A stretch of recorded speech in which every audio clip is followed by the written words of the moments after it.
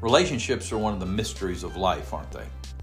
For us to be able to meet with someone and enjoy their company and be friends with them and other things is a big deal.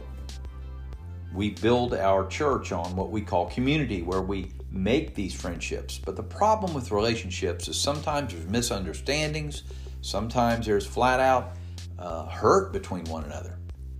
The good news is that Jesus gives us opportunities through His Word to be able to mend those relationships.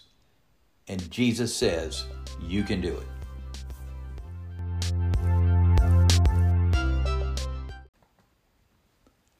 My name is Trey Rhodes, and I'm the Connections Pastor at Northwood Baptist Church. It's good to have you as we study the Word of God together. I look forward to having God speak into your life as we look into Luke chapter 17 today, and you might want to go ahead and get your Bibles as we look into this. We are in handling relationships with care. Thank you for being faithful to teach your Life Connection group next week, this week, last week, and all the times that you've done it. You've certainly been a very faithful and godly example to so many people. Well, we are going to talk a little bit about what we can do as in relationships. And as I said, in our church, we do community. That means that sometimes there is going to be difficulties that come about when two people can't get along. Interestingly enough, it might even be someone in your very own Life Connection group. So I hope that this helps you today. A couple things. We are hopefully getting the iPads in a place where you can use them. And so when you are finished with them, if you would bring them downstairs or either bring them down the hall, depending on where you are, and put them in, there'll be a green box next to the water cooler in both of the hallways. If you'll just drop it in there, that way I don't have to go upstairs and pick the Life Connection groups, the iPads up. So if you would do that, that would be awesome. Number two is make sure that if someone is in your class and has not registered, that you go ahead and get them registered. You pull out one of your cards and get them that information. Number three, please use those, I'm trying to think what we call them, but anyway, those plastic trays that are on the wall, and that way you can keep your materials in there. And what happens during the week is people move stuff around, and we are trying to avoid that for your sake so that you can find your stuff easily, okay? So please don't take them out and put them places. Just keep them in that plastic container, and we will move them along, and you can hand out your discussion questions, use the cards that are in there, have whatever you need to write out of that plastic tray that's on the wall.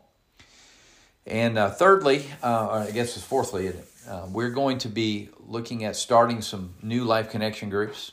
And so I am not asking you to try to recruit Life Connection group leaders. I think that's what some of you think I'm trying to do. But if you know of people that would fit one of the, number one, they need to be a member of the church. They need to be born again. They need to be somebody that's friendly. They don't need to be somebody that turns people away. They can be a leader. They can also be somebody that just kind of corrals people together. We all know people like that. Those are the kind of people we're looking for Life Connection group leaders, people that can lead discussion. We're not asking for people that can take the Word of God and have 14,000 commentaries available and teach the Greek declensions and all those things, or have a seminary degree. We're looking for people that love people and that are willing to lead discussion. So if you know somebody like that, maybe somebody in your Life Connection group, maybe it's just somebody you know. They also have to have been involved in a Life Connection group for about 6 months. So once that happen, once you have had that happen, then please let me know so that I can. I will go and schmooze them and talk to them and take them out for coffee and see where they are and explain what we're trying to accomplish through building community here at our church. Our goal is over the next 1.5 to 2 years is to have something along the lines of I'm going to say 650, 700 adults in Life Connection Group. And of course, the kids building will be built, Lord willing, by then, and have maybe another 100 in there, 50 to 100 in there. The goal is for us to be at 80% of what's running in worship. So that's how we're going to do it, as we're just going to continue to multiply our Life Connection groups. Okay? All right, let's get to the sermon and just do a brief discussion of it, and then we'll go right into the discussion questions. So we're talking about handling a relationship with care. We're in Luke chapter 17, verses 1 through 10. And as you know, Pastor Tommy talked a little bit about the lottery winner on the Dave Ramsey show, and he was talking, well, what did you do? How did you handle it? And one of the things he did not do was he never went and talked to his children, did he?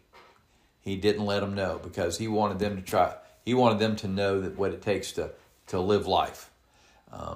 Well, anyway, he was more concerned about a relationship with them than he was making them rich. Now, we all know the pain of broken relationships, and we've been hurt by someone.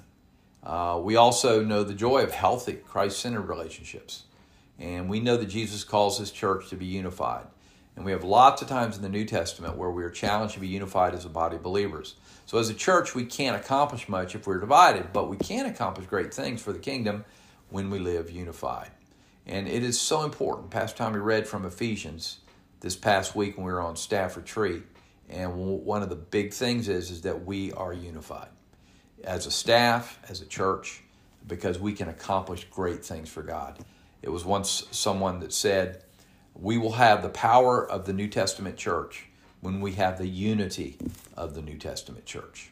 So, if we're going to do that, we're going to have to learn to handle our relationships with care. So how do we do that? Jesus' words in Luke 17 are practical. Pastor Tommy says that there are 3 challenges that are going to help us. First is this: let's protect each other from sin. Let's protect each other from sin. Now, notice what it says in Luke chapter 17. He says, offenses will certainly come, but woe to the one through whom they come. It would be better if a millstone were hung around his neck and he were thrown into the sea than for him to cause one of these little ones to stumble. Be on your guard. If your brother sins, rebuke him. If he repents, forgive him. And if he sins against you 7 times a day and comes back to you 7 times saying, I repent, you must forgive him. Now, what's happened is Jesus has been addressing the Pharisees, and he now turns to his disciples. Now, these are difficult words to disciples, but they're really necessary words. Here's a reminder. We have an obligation to each other. And the whole goal is for us to help each other grow into Christ's likeness. In verse 1, we read about offenses will certainly come. So the ESV talks a little bit more about temptations to sin are sure to come. So Jesus, God in the flesh, knows that we live in this broken world, and he knows that sin is crouching at the door. As a matter of fact, he used that when he talked, the Bible uses that when they were talking about Esau and how sin was going to grab him. So there's an enemy ready to devour us, and he knows that we have a tendency to wound our own.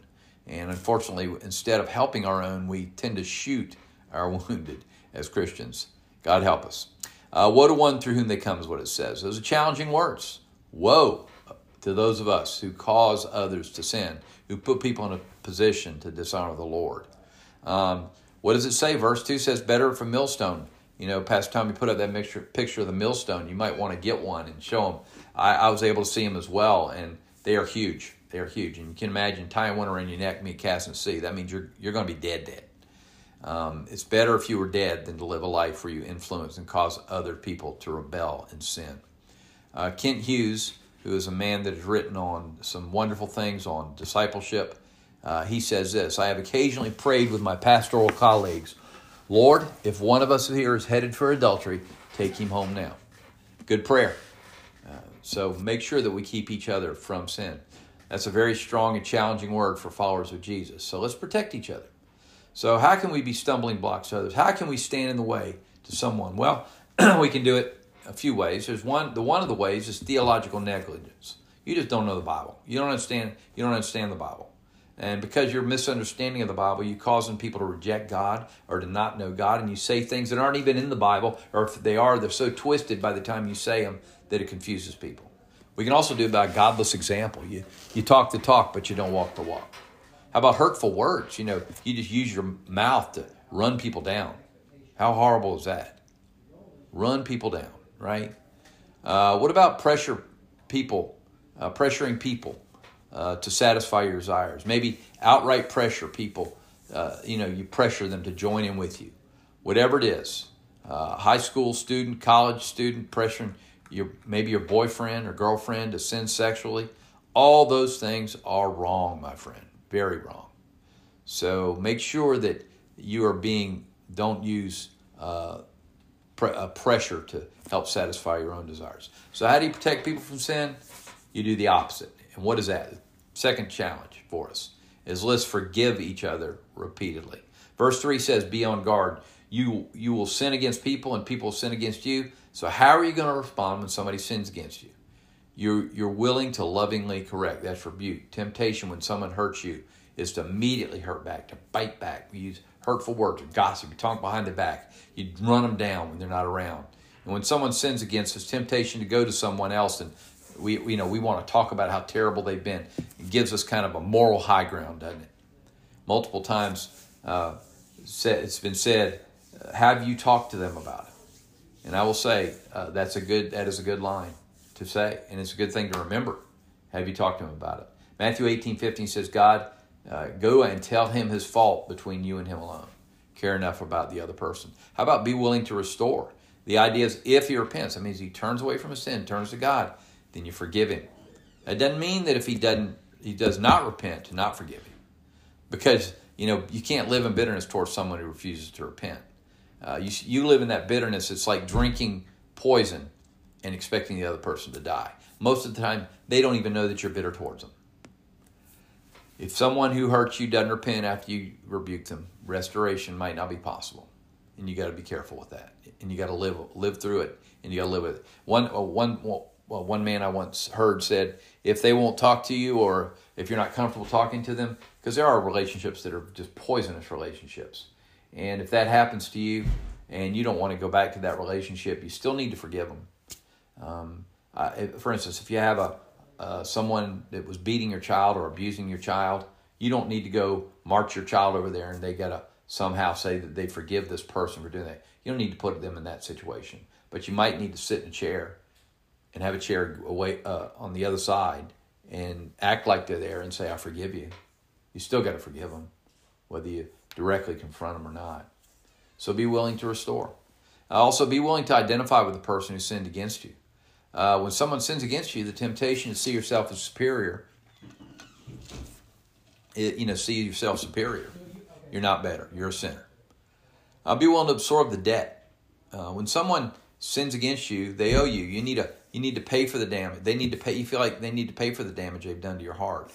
But forgiveness is a refusal to make the person pay. All right. Be willing to want good for the person who sinned against you. If we will want good, God can do great things. But if we will want evil, God kind of pulls away from the things that he needs to do to draw that person back to himself. Be willing to offer continual forgiveness. Verse 4 says 7. That's the number of completion, wholeness. You keep doing it as many times as it takes. Jesus isn't calling us to excuse sin, by the way. We're not supposed to be denying someone's sin. We're not supposed to be pretending like it didn't happen. It's helping someone see their sin and doing what it takes. And if possible, put that relationship back together. There have been so many relationships that end when they don't have to. So many people walk away from the church when they don't have to. There's simply this unwillingness to do the hard but necessary work of forgiveness. What Jesus teaches is a hard word. It is. And what it's going to take from you is a lot of grace, a lot of prayer, a lot of wisdom. And he's never putting us in a place where we allow someone to walk all over us, abuse us, or continually hurt us. But he is teaching us to imitate him. All right. The third challenge. Let's live out our faith even when it's hard. Verse 5 says, increase our faith. Now you can understand why the disciples wanted Jesus to increase their faith. What Jesus said was hard stuff. Forgive over and over again. How's that possible? Who's that patient, that loving? Who's that gracious? Jesus said, well, you got to believe. You got to trust God. He says if you have the faith the size of a mustard seed, he didn't say you had to have a lot of faith. He said you had to have faith. No matter how small it is, God can use it. So what do?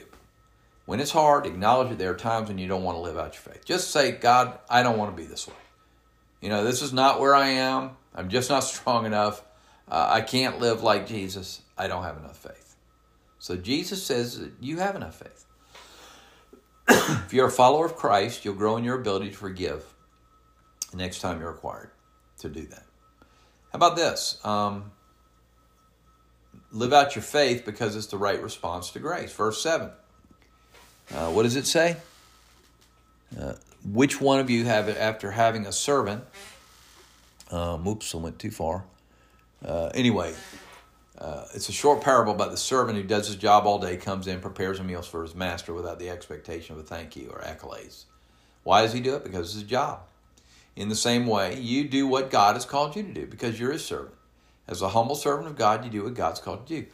This is a helpful reminder. In the big scheme of things, know who you are. The reason you have a hard time relationally is because you want to be the center of every relationship, but God should be the center of every relationship. That's how we build relationships. We love God with all our hearts and allow his love to flow through us, and that relationship is built by God himself then, not us. His will being accomplished should be at the center of every relationship. Therefore, make sure God is at the center of it. So why should you do what God says? Because it's the right response. It's gospel. Philippians 2 talks about how we are to do. He says, have this mind in you which was also in Christ Jesus. Because God loved you. What did he do? He sent his only son who served you by going to a cross and dying in your place and rising again from the dead so your sins could be forgiven. And at the cross, Jesus identified with you by dying in your place. He absorbed your debt, your pay, what you owed him by paying your debt because he wants the best for you. And when you understand how loved you are by God, you can start the process of beginning to say, not my will be done, but your will be done. So ask your life connector group, are they going to embrace the forgiveness of Jesus? Or are they going to reject what Jesus has done for them? Is God calling you to forgive? Maybe you need to do that this week. Maybe there's someone in your life connector group that doesn't need to be they need to be forgiven by God because they've never trusted Christ as Savior and Lord of their life. They've never allowed him to absorb their sin and pay their debt. It's a good opportunity right here to share the gospel and let them know how Jesus can change their life. We're jumping now into the discussion questions. We're in Luke 17, 1 through 10. And we're talking about relationships, again, with how to handle them with care. And so we start the conversation with, I think, number one's a good question. Pastor Tommy's really been giving us some good ones on the first question. Why is it so difficult for relationships to stay healthy? Again, they're going to say things like, because people don't know how to handle themselves. People are angry. People are divided. People want their own way. They're selfish. They're self-centered. It's going to be all kinds of things. Why do relationships tend to gravitate towards dysfunctionality? In other words, why do we start them good, but as we move along, we tend to break apart and start to hate each other? I can only think of the girlfriend and boyfriend that think that they've got to be with their girlfriend or boyfriend constantly, and then next thing you know, they're broken up. Why does that happen? Why does it move towards dysfunctionality? And again, they're going to have their own opinions about why that happens. I can tell you, here's the big 3-letter word that's usually in the middle of it, and it's sin, because somebody's selfish, not selfless. Somebody is sinning and causing that other person to sin, pressuring them into sin, other things. Somebody's making them feel uncomfortable. Somebody wants to dominate them, dominate time, dominate their relationships. There's all kinds of reasons. They just tend to move into that dysfunctionality. Several others there you want to talk about, you're welcome to do. We're going to jump into the observation. As you know, we do observe, interpret, and apply. So this first section is about interpreting. And so over and over again, what you're going to do is you're going to say, when they get off the text, say, okay, I hear you. And that's certainly an interesting point. But what is the text saying? It's interesting how many times I do have to say that on Sunday morning, because people have their own, I wouldn't say agenda, that's not right, but they have their own mindset. And when you start talking about an issue, they want to put their little piece in, and that's fine for them to put that in. But let's get back to the text and get back to doing what we need to do with the text, okay? First we're going to be in Luke 17, 1 through 3. What does Jesus mean when he says, offenses will certainly come? So when he says offenses will certainly come, he is readily admitting that it's going to happen, right? We have struggles. We know what's going to go on. Temptations to sin, because Jesus knows that we live in that broken world, doesn't he? What does he mean when he says, "But woe to the one through whom they come"? Now, this is kind of a different word. These are words about woe is a bad. I mean, that's not just like woe, like you woe a horse. This is like judgment and destruction. This is a terrible thing for Jesus to say. That's going to not for Jesus to say. This is a terrible thing that Jesus is saying will happen. Woe to those who tempt others to sin, who put people in that position. Why, man? We shouldn't be dragging people into sin as believers. We encourage people to grow in Jesus. We want to disciple them. We want to be as Pastor Tommy always talks about, that man named Bob that was a pastor friend that put him under his wing and help him grow in Christ. We want to be that Bob to someone. All right, number 2. In Luke 17, 1 through 2, who is Jesus addressing and why is he issuing a warning about causing others to sin? Let me say that again. Luke 17, 1 through 2. Who is Jesus addressing and why is he issuing a warning about causing others to sin? So we have this concept as he addresses the Pharisees. That's what he's been doing. But this is what's interesting, is because although he's been addressing the Pharisees, who's he turned to? He's now turning to his disciples, and he says these very difficult words. So he's addressing them. So he's saying, hey, listen, we don't cause others sin. We help them grow. So why does Jesus use an analogy of a millstone tied around someone's neck? Well, certainly there can be a lot of reasons. But a millstone is this huge rock. And I can tell you, if you tie a millstone around someone's neck and you throw them into the sea, they're not going to live. Pastor Tommy says it this way. He says, it's better if you were dead than to live a life where you influence and cause other people to live in rebellion against God. And that's when he used that prayer quote from Kent Hughes about, I pray that my pastoral friends, they're committing possibility of committing adultery, go ahead and bring them home. All right, Luke 17, 3 through 4. What's the process Jesus prescribes for addressing someone who sins against you? Well, we have several ways that are listed here. When we get to verses 3 through 4, you're going to sin against people, and people are going to sin against you. So what you got to do is you got to forgive them. You got to forgive them. So what's the process? He talked about be willingly to lovingly correct. That's what we call rebuke. And it's always done in grace. It's always done in love. And just because you say, I'm saying this in love, doesn't mean you are, okay? You need to really do it in love. You need to say, man, I've struggled with this issue too, or I know people that have struggled with this issue. It hurts. And I know this is not something you want to do. But this is something that you can do, is you can begin to move away from what you're doing and become more like Jesus. Have this mind in you, which was also in Christ Jesus, where we lovingly rebuke. What we want to do when we see somebody doing that is we want to hit them hard, right? We don't want to lovingly correct. We want to kind of tell them off. We want to get that moral high ground. We restore them. The Bible says if he repents, forgive him. That doesn't mean if he doesn't repent that you're not forgiving, by the way, right? So we then restore him. Also, we are willing to identify with the person. When someone sins against you, the temptation to see yourself as superior to that person, that you're better than them. You need to understand you're not. You're a sinner too. I understand. You might not have committed that sin, but you can say, I understand what it's like to struggle with sin, because we all struggle with sin. And I know this meme is not what this meme means, but when this meme says, don't condemn me because I sin differently than you, we are all in this thing together. And I know they're trying to say, that they can live the life any way they want. We're all, doing terrible things type thing. And that's not what I intend for that to mean. When somebody's sinning, we can identify with them, right? And then we can be willing to absorb the debt. That means that we allow our heart to pay for the damage. They're never going to. You can allow your heart to do that. Number 4, what does it mean to rebuke someone? Well, that means to lovingly correct. We talked about that. That's lovingly correcting someone, not hurting them back. Matthew 18:15 says, go tell him his fault, between you and him alone. You do it individually. The good thing is, over and over, I've heard the words, have you talked to them yet? Somebody comes and kind of tattles on somebody, you can say, have you talked to them yet? How can you rebuke someone in such a way that they know you care for their soul? Well, you care for them, you love them. You make sure that people aren't talking behind their back. You make sure that people go directly to them if they are in sin. Care enough about the person to tell them how they offended you, right? This is what happened. How should we only forgive people who repent of the wrong? Of course not. Sometimes we got to repent.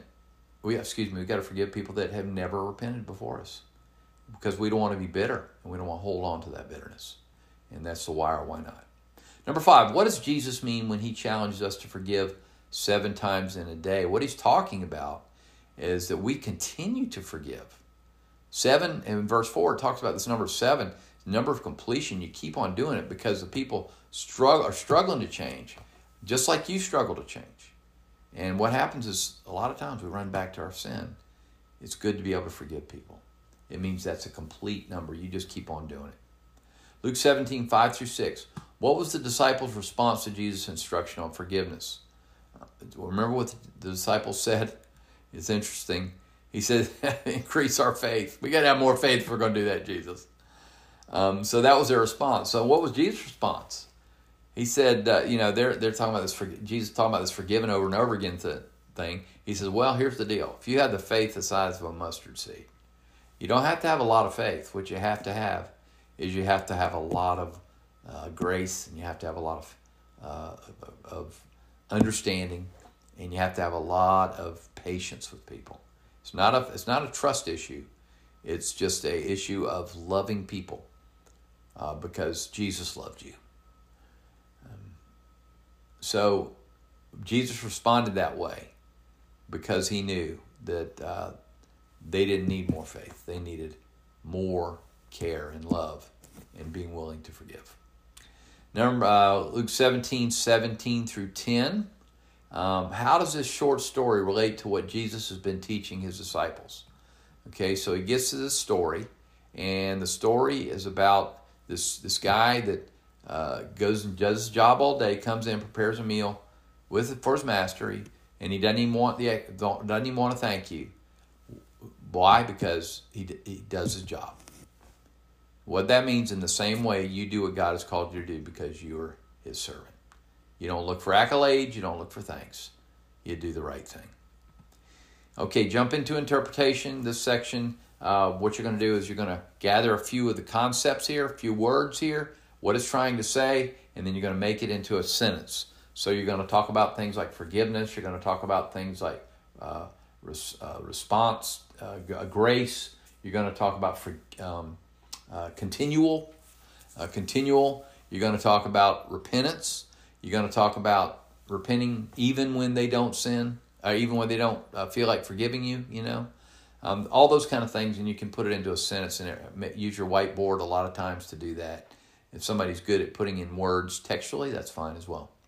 And then, of course, theological reflection. We get to the best place is going to be when you talk about the right response to the grace of God is the gospel in Philippians 2. When you turn them to Philippians 2 at the end of this section, I think that when you have this mind in you also in Christ Jesus, that you remember that Jesus gave his very life for you, died on a cross, died that cruel death, became a man, died on the cross to offer forgiveness for my sin. He paid my debt.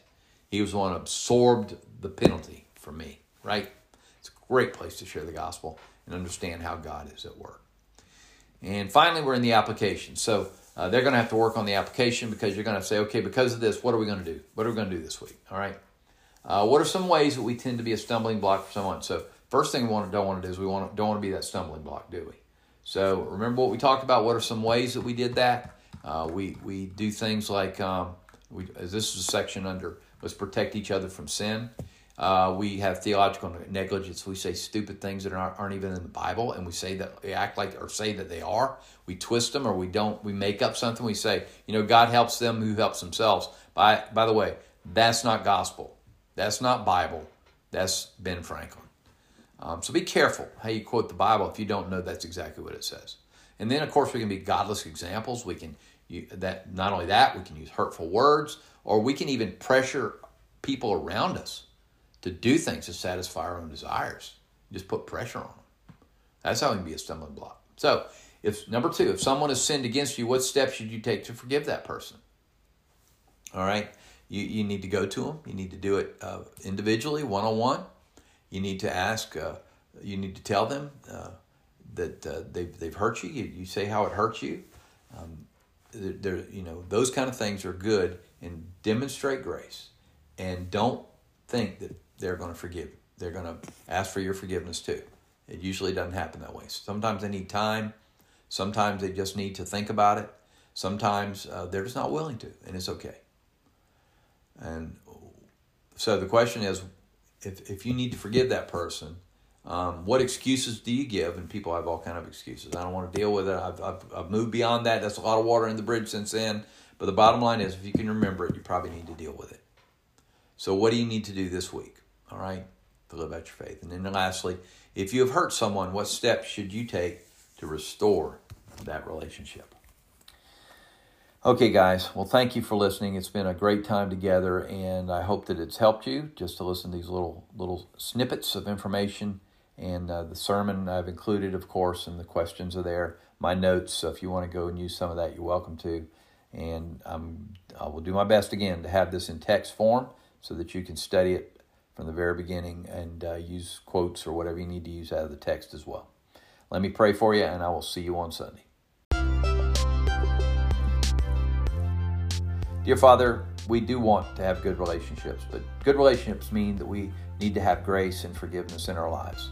So, Father, for those people that have hurt us, that have we've put a wall between, that we don't want to see them anymore, or whatever it is, Lord, I pray that this week we would have that opportunity to be able to build that relationship again. The bottom line is wherever we go, Lord, there we are. And we can offend people too. And we can cause people to think that they need to live a certain way or do a certain thing if they got to please us, for instance, Lord. And really, it's not about that. It's about living a life of grace and forgiveness. And so, Lord, help us to do that. Help us to teach our people in our Life Connection groups this week. Help them, as we discuss this, to understand what Jesus is saying when he talks about forgive them 70 times 7. Whatever the translation is, that means continual, ongoing, keep on going, don't stop. Lord, help us to live that out for Jesus and his sake. And if there's anyone in our Life Connection group that doesn't know Jesus as Savior and Lord of their life, may today be the day they surrender to him. In Jesus' name we pray. Amen. All right, guys. See you Sunday. God bless.